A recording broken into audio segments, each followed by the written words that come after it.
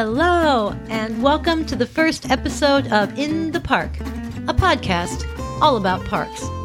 We'll be getting out into the field, talking with experts, and learning about what we can do to not only appreciate our parks, but how we can become better stewards of the natural worlds in our neighborhoods.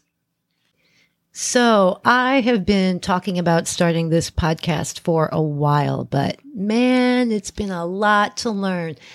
And I just kept putting it off thinking, oh, you're not ready yet. And then at some point I went, just do it. Just jump in and do one. So while this is the first episode, I'm going to consider this more of a test episode. Just me trying to figure out the logistics and just put together a short episode from start to finish and get it up online. So I'm sure I'm going to be changing things up as I go. But for now, thank you for being my guinea pigs, and I would love to hear what you think, any suggestions, and the sort of things you'd like to hear about on this podcast. So this week, we're going to visit Fort Tryon Park in Manhattan, go foraging for some edible berries you can find in the parks right now, and pay tribute to one of the most maligned birds in the avian kingdom, the humble pigeon. So let's talk about pigeons.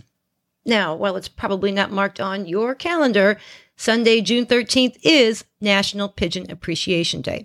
In fact, some other countries are starting to pick up on this trend, so it's looking like it's going to be International Pigeon Appreciation Day pretty darn soon. So, why should you appreciate these birds that are often called rats with wings? Well, let's start with exactly what a pigeon is and where they come from. Pigeons are in the family Columbidae, which has over 300 different species of pigeons and doves. But the one we are most familiar with is the rock pigeon or rock dove, Columbia livia, that we see literally everywhere, particularly in New York City, where I live. Fossil evidence so far indicates that the bird is originally from South Asia, but it quickly got around. Mesopotamia, Egypt, Greece, Rome, Africa, Europe, they are now found on every continent except Antarctica. The pigeons that you see in the United States are not protected birds. Most birds, except for game birds, obviously, and a few other species, are protected by the Migratory Bird Treaty Act of 1918. Back then, feathers in ladies' hats were such a fashion statement that we were literally killing entire species of birds in the name of fashion, and they were going extinct. And the law has not only stood the test of time, it gets updated every now and then to really make sure we are protecting the birds. So if you think the NRA is tough, you haven't met the bird lobby. These guys are like steel. It is illegal to keep wild birds. You should know that. You can't even keep their corpses, their feathers, eggs, or nests without a license. And that is a very good thing for the birds. But pigeons get zero protection. For starters, because they are not native birds. So, like the house sparrows and starlings, they're also considered nuisance birds and invasive, though unlike the other two species, pigeons really don't crowd out native birds. They really don't. They're more city birds, I would say. Also, pigeons aren't migratory birds. They really don't travel, and that's why they're often called homing pigeons, because they just want to get back home and stay there, no matter where home is.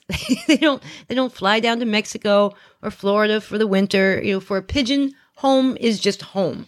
So let me look at these other notes I have here. Oh, yeah, this is a good one.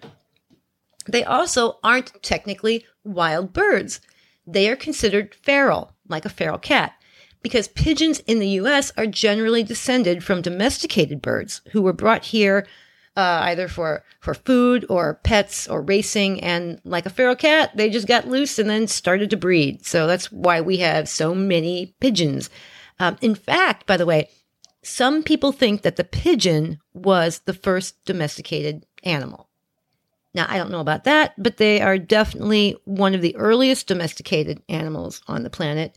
And they've been domesticated for about 10,000 years. So that's right around the time of dogs and sheep and goats. So they've been with us for a very, very long time.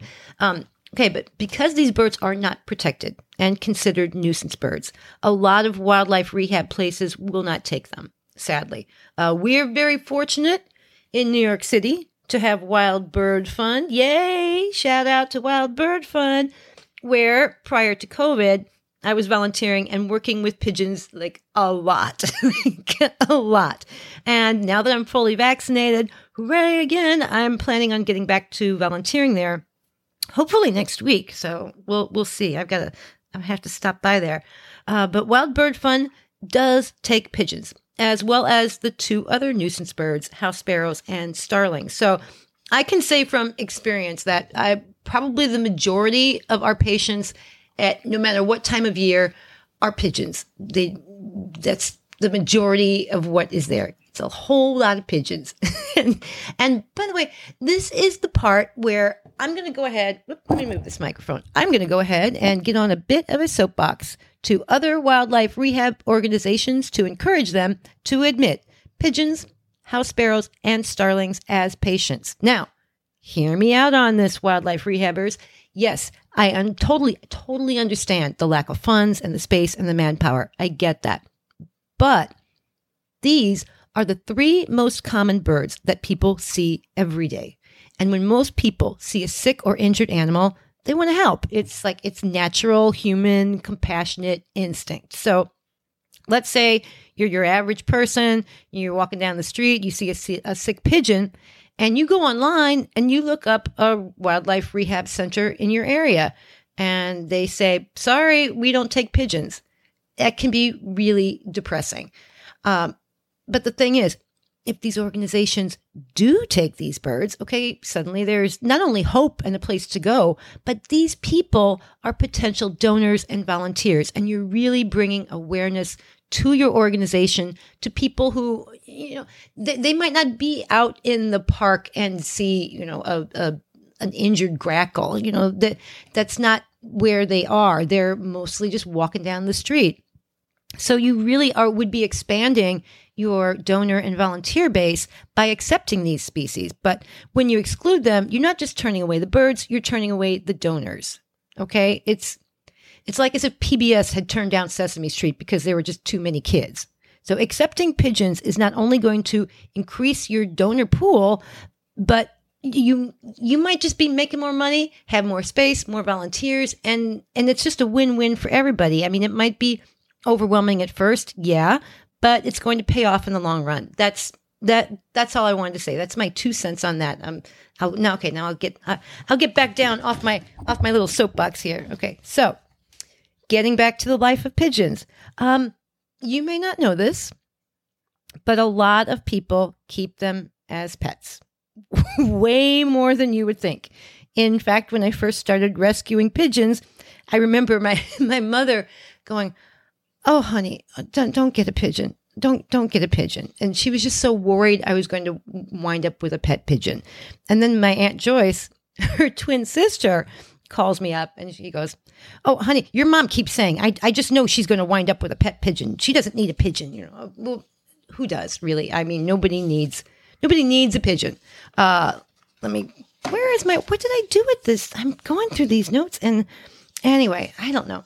But let me just say, I've been rescuing pigeons for several years now, and I do not have a pet pigeon. I will never say never, but for right now, I'm good. I got enough pets.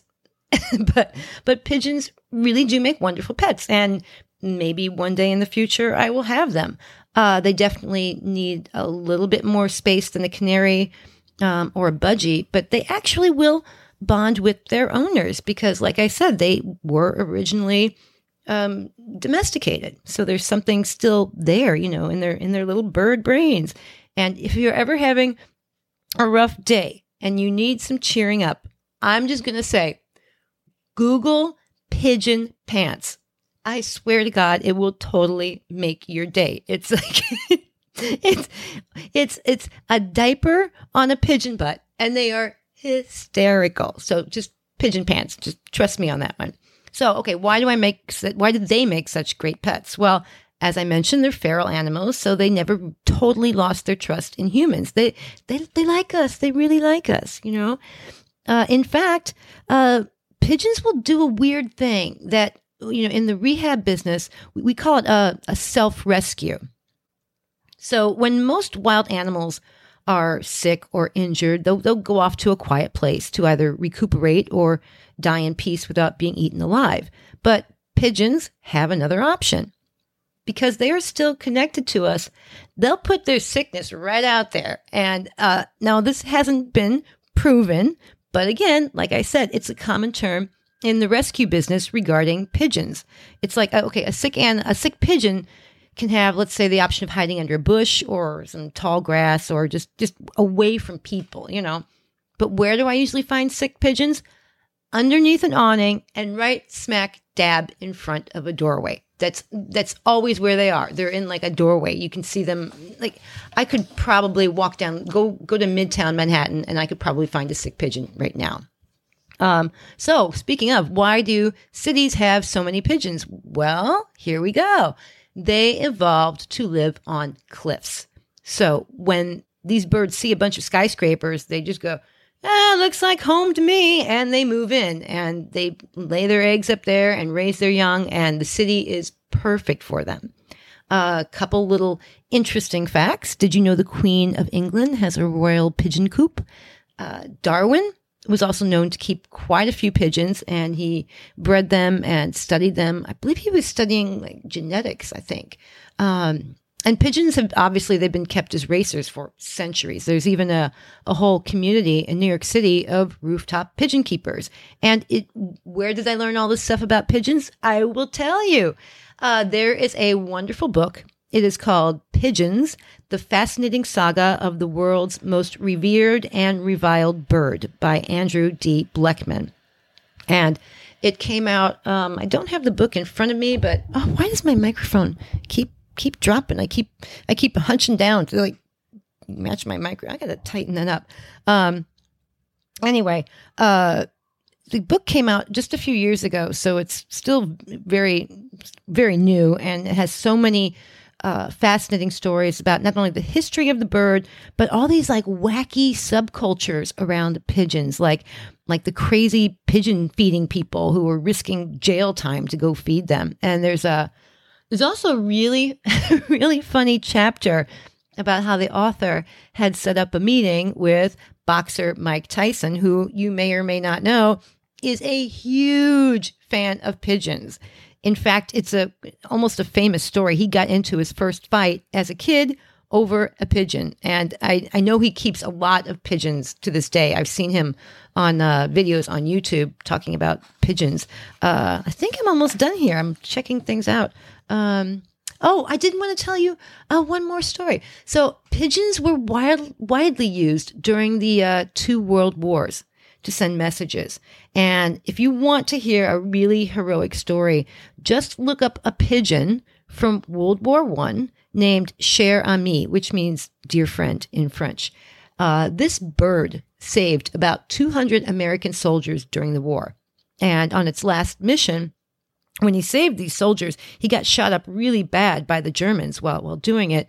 But the American soldiers saved him. Now, they couldn't save his leg, but they carved him a little wooden leg. Can you believe that? For this bird who saved their lives. And this bird was rewarded with, I swear to God, the Croix de Guerre from the French government, and was brought back to the United States to a hero's welcome by General Pershing himself. Yes.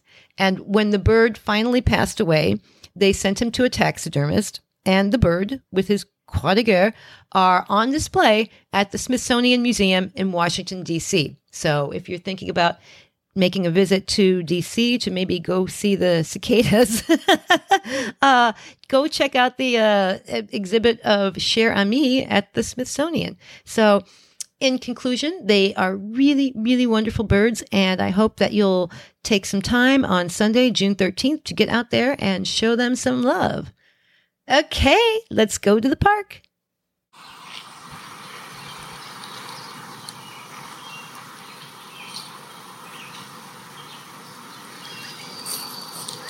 So, today I'm taking you to Fort Tryon Park, which is the closest park to my apartment in Manhattan, so I visit it pretty often.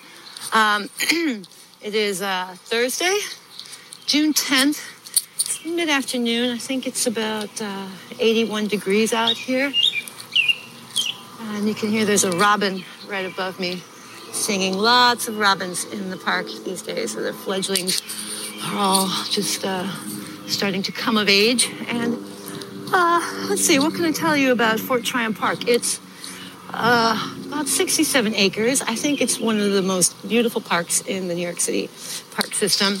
It was designed by the Olmsted brothers, who were the sons of Frederick Law Olmsted, who was the designer of Central Park. And it's very clear they took after their father on their motorcycle. Very clear they took after their father in their ideas for designing and landscaping. Let's wait till this. Motorbikes. We're actually, while it looks like I'm in the middle of the woods here, Broadway is right over there. So you do hear some traffic, not so much when you get a little bit further in. Anyway, let's keep moving. What we are looking for today are service berries. And, what is that? Looks like fox sparrows. Let me tell you a little bit about this berry. First of all, they are edible. Wildlife love them, but I love them too. And the easiest way to start spotting them is in the spring. Around April, they're going to start flowering. And they have really, really pretty small little white flowers. And the trunks are fairly distinctive too. They've got very smooth, it's almost geometric-like trunks. So they're pretty easy to spot and ID. And then you wait, and then sometime in June, the berries start to ripen. And they look like crab apples almost. And I think a lot of people might mistake them for that unless they touch them, because when you do touch them when they're ripe, they're very squishy like a berry. And they will literally just fall right off into your hand when they're super ripe. So I'm going to go up this way, because we still have a little way. So let's turn this off and come back in a little bit.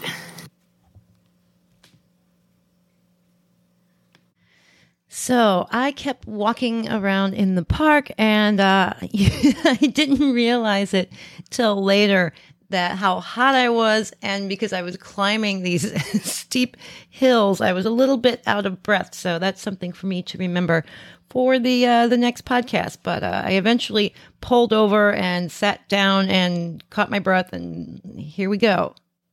So I have with me today give it in my bag, the ever so handy Peterson Field Guides to Trees and Shrubs. I don't know that I would say if you're just getting started in this, it would be the best one. I think some people like more actual photographs of trees. And there are a couple really good books that do that. But this one, I think, is closest to what you would find in a key. Let's sit down here for a second. Get this book out. Oh, a plane overhead.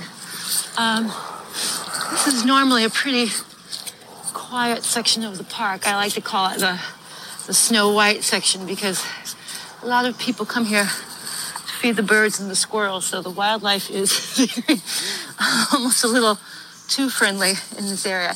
So, according to Peterson Field Guide, which I swear by, so these are shrubs or small trees, and they have a couple different names.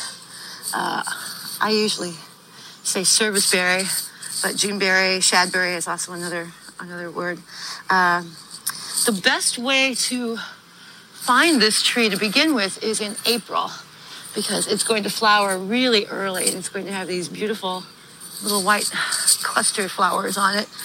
And they're pretty easy to ID. I think the trunk is Also helpful as an ID.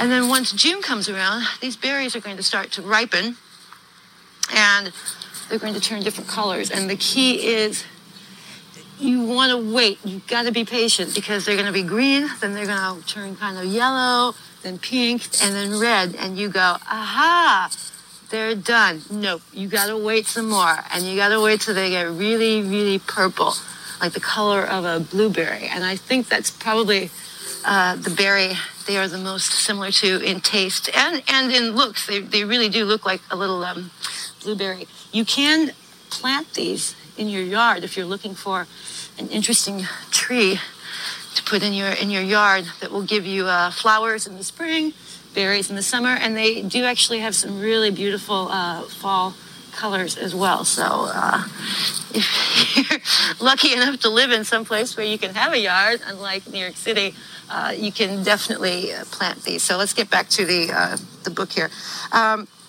There are different, this is why I brought this with me today, because I was here yesterday and I already picked a bunch of berries. Oh gosh, this is more than I expected. So there are different kinds of, I think, how many species in this genus? I can't remember. It's not like 100, but it's actually quite a few. And they do hybridize. So the marks of identification aren't always that great. Okay, so we've got the downy Juneberry, the smooth Juneberry, the inland Juneberry, swamp Juneberry, Bartram Juneberry, a whole bunch of these here. I was going to try and find out actually which one this was specifically, but I don't think that's going to happen today, because, at least not in the park. I might take some sample leaves and take them home. So let's head over. Let me see. What else can I tell you about this tree? Like I said, they are edible for people, but wildlife really, really love them. So again, if you're looking for a nice tree to plant in your yard that will encourage birds, this would be it. And, what a pretty pigeon. That pigeon. Speaking of Pigeon Appreciation Day coming up on Saturday. Now, a little bit further away. Let's see. So I was going to try and find out exactly which species of Juneberry this is, but I think it's going to take me a little longer than I thought. So we're getting up closer here. Squirrels. There's a bus going through. Here we are. So these trees, they're fairly small. There's a cardinal in there right now, a female cardinal.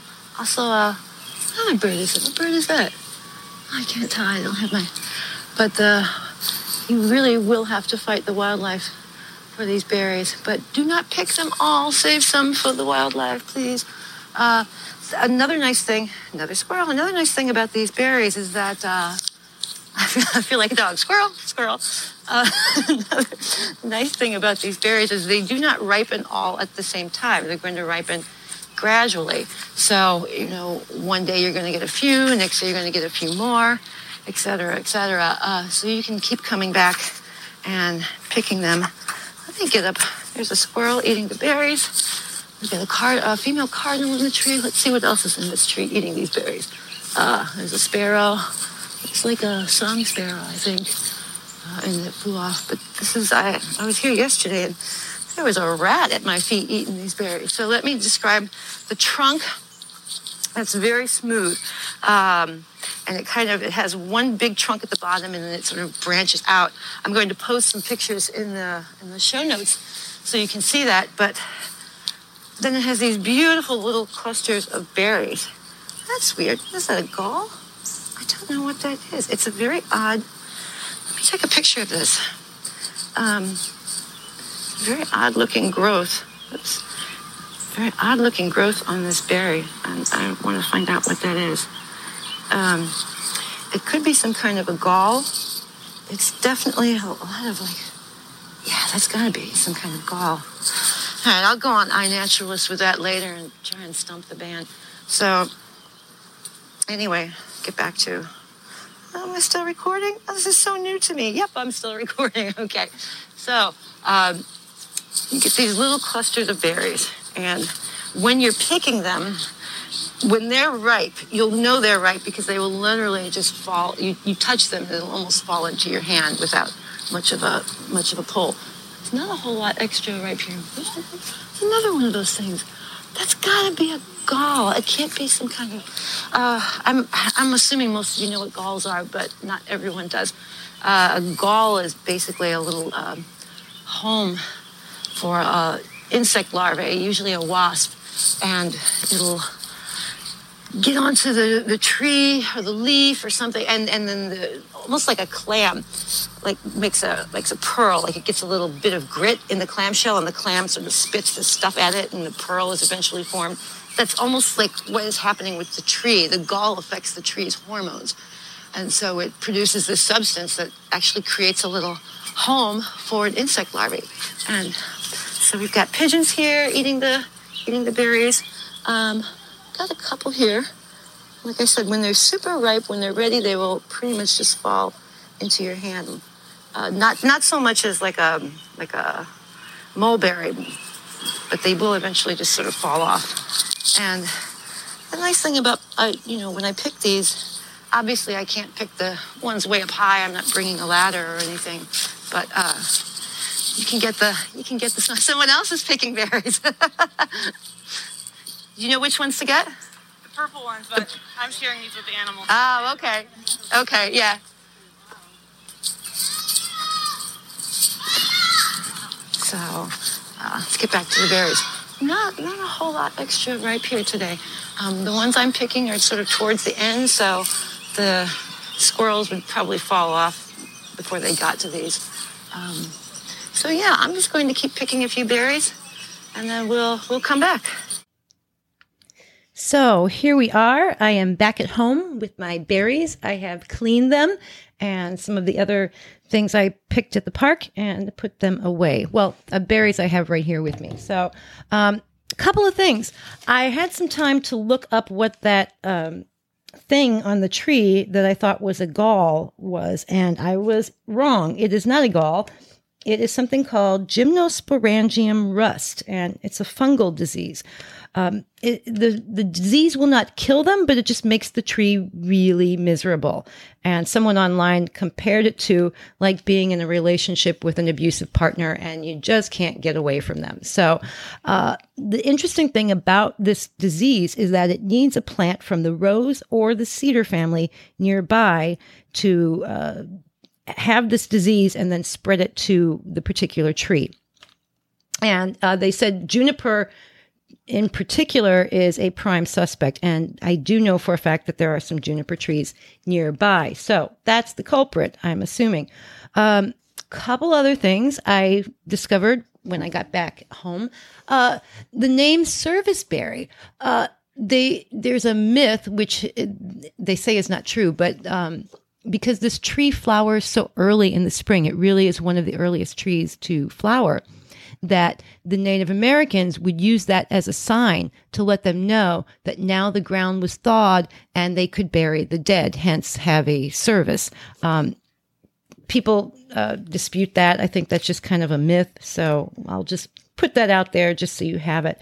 The other thing is, I looked up, okay, if you're looking for let me start here. If you're looking for a book about trees that is simple, that is not as complicated as the Peterson, which is, again, like I said, more of a key, that has pictures, but is not a child's book.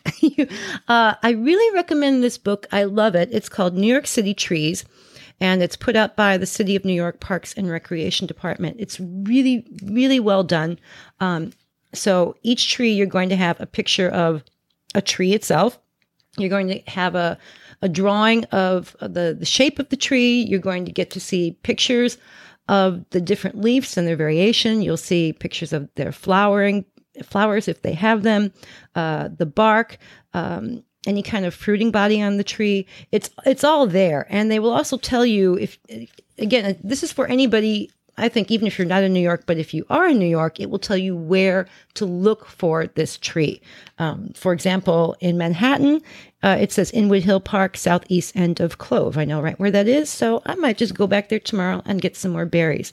But this book I think it's a really great book. Was I going to say something else about this book? I don't think so. Anyway, so let's move on. The other book I'm pulling out right now is the Bible of foragers, I would say, at least in America, is Stalking the Wild Asparagus by Euell Gibbons, which came out in the early, I believe 1962. Anyway, I've had this copy forever, and it's really well loved.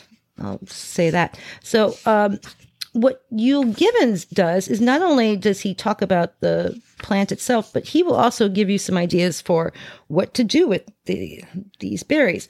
He writes, they are delicious as a stewed fruit or sauce served hot or cold. Add 1 cup of sugar to 3 cups of berries and simmer for 20 minutes. So if you want to maybe make some cheese blintzes and pour that over the top, that would be delicious with this.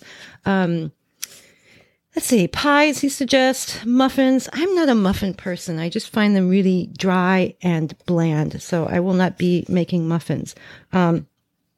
He does also suggest, canning, freezing, all that good stuff, making jams, obviously. But here was something I just noticed. He wrote the Indians. This is 1960s. So the Native Americans used to dry great quantities of June berries and northwestern service berries for out-of-season use. They are easily dried on flat trays in the sun.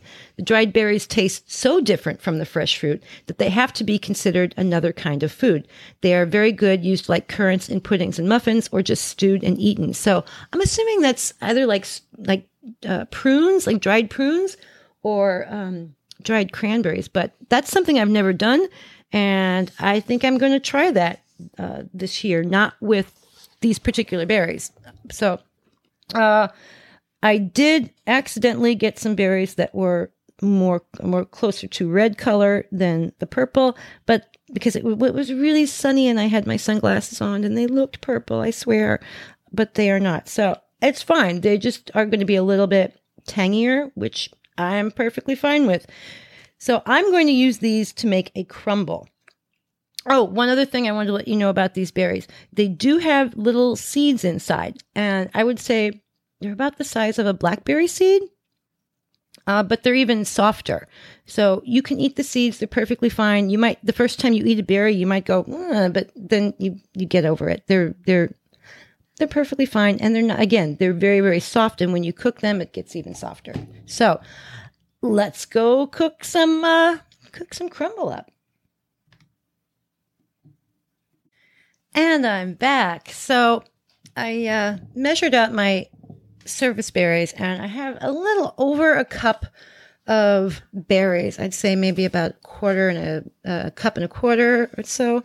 So if you have I don't know how many berries you are going to get, but if you have a favorite crumble recipe, you can pretty much use that. And, depending on if your amount of fruit that is used in that, the recipe I'm using right now is a recipe I use for rhubarb crumble, and that calls for 4 cups of uncooked cut up rhubarb. So I kind of, I do a lot of baking, so I was able to kind of figure out how to do this and switch my measurements out. And plus I know how this thing turns out. So if you've never had a crumble, it's kind of like a pie without the crust. So you're going to mix some brown sugar, oats, flour, and melted butter with some cinnamon. I actually used some brown butter that I had, which is going to make it extra delicious. And you mix that all up and make it like a very crumbly. And then you put a little bit on the bottom. Then you're going to put your fruit in there. And then you're going to do like a slurry. You're going to mix some sugar, white sugar this time, and then a little bit of cornstarch and cold water. Then you put that on a pan, boil it up. That cornstarch is going to thicken up. It's going to be your thickener to kind of bind your fruit together a little bit. And then you, at the end, you put a little vanilla in there. You're going to pour that mixture over the fruit, and then you put the rest of the crumble on top. Bake it in the oven. I'm going to do this for about 360 degrees. And because I have a small amount of berries, I was able to find a small little ceramic dish that worked out really well. By the way, I use salted butter because I'm from a little further down south, and that's how we roll. So I'm going to put this in the oven at 350 degrees, and it's for about an hour maybe. I'll keep checking it after about 40 minutes because it is a smaller batch. So let's pop this baby in the oven. So the crumble is in the oven, and I just noticed that I really got bit up in the something just made lunch out of me. I have on my legs and my left arm. So I went to go put some anti-itch cream on, and believe it or not, it is a cream that I make from things that I find in the park. And I have found that it works better than anything I've bought over the counter. And maybe I'll do an episode about that later in the summer. I'll keep that in mind. Anyway, let's get back to talking about National Pigeon Appreciation Day. What can you do for the pigeons on their special day? Well, obviously, the first thing to do would be go outside and meet a pigeon. And for New Yorkers, you don't even have to go to the park. You can probably open the door to your apartment building, and there they will be. So give them some love. Give them some birdseed. Please don't give them bread or pizza or your leftover takeout. I mean, I know maybe in the wintertime that's not so horrible, but this is their special day. So why not treat them? If you're wanting to know what pigeons like to eat, I'm going to send you to a website for the National Pigeon Association. It's a real thing, and they have a really great website that's going to tell you, right, I think it's just on the opening page, like what you can feed pigeons that it will be good for them and that they will be happy to get. So check out their website. They're a really great resource. The other thing you can do is find your local wildlife rescue in your area. If you live in a big city, chances are there is one and you don't even know it's there. Just Google wildlife rescue rehab and type in your area. And if there is one, there's going to be a donate page. So you can send them a donation, even something as small as $20. They really know how to stretch a dollar in those places. I mean, they know how to stretch a dime. They really do make every penny work. And they have such small budgets and a lot of volunteer staff, so they could really use your help. Also, they may have a list on that website of things that they can use that you have just laying around the house, taking up space, that you can donate to them. Things like old towels are great. If you have towels that are kind of stained and worn, they can use those. Also, things like Tupperware containers, ceramic dishes. Right now, because COVID is kind of on the wane, there might be a lot of you out there with boxes of rubber gloves that you're not going to use. They can use those. I will say, check with your rescue, because I know the one in my area, they were saying they didn't want to take latex gloves. They only wanted vinyl. And I'm not sure why that is. If like someone had an allergy to latex or if it's an issue for the wildlife, I really don't know. But that's another thing. Also, I know a lot of people are being really fashionable with the masks. So if you have a lot of those old blue masks just taking up space and you want to get rid of them, they can use those. The basic thing you can do also is just post something on social media about pigeons. Take a picture of a pigeon and help spread the love about National Pigeon Appreciation Day. They really are wonderful, noble birds, and they can really use your help. So let's go check on this crumble. So I just took the crumble out of the oven. By the way, my kitchen smells amazing between the berries and the cinnamon and vanilla and the brown butter. It just smells delicious in here. And it really is good. I snuck a taste already. It's really good and it's bubbly and crispy. And I'm going to have that with some ice cream now as a little treat. So before I go, I just wanted to say thank you so much, everyone who listened to my first podcast.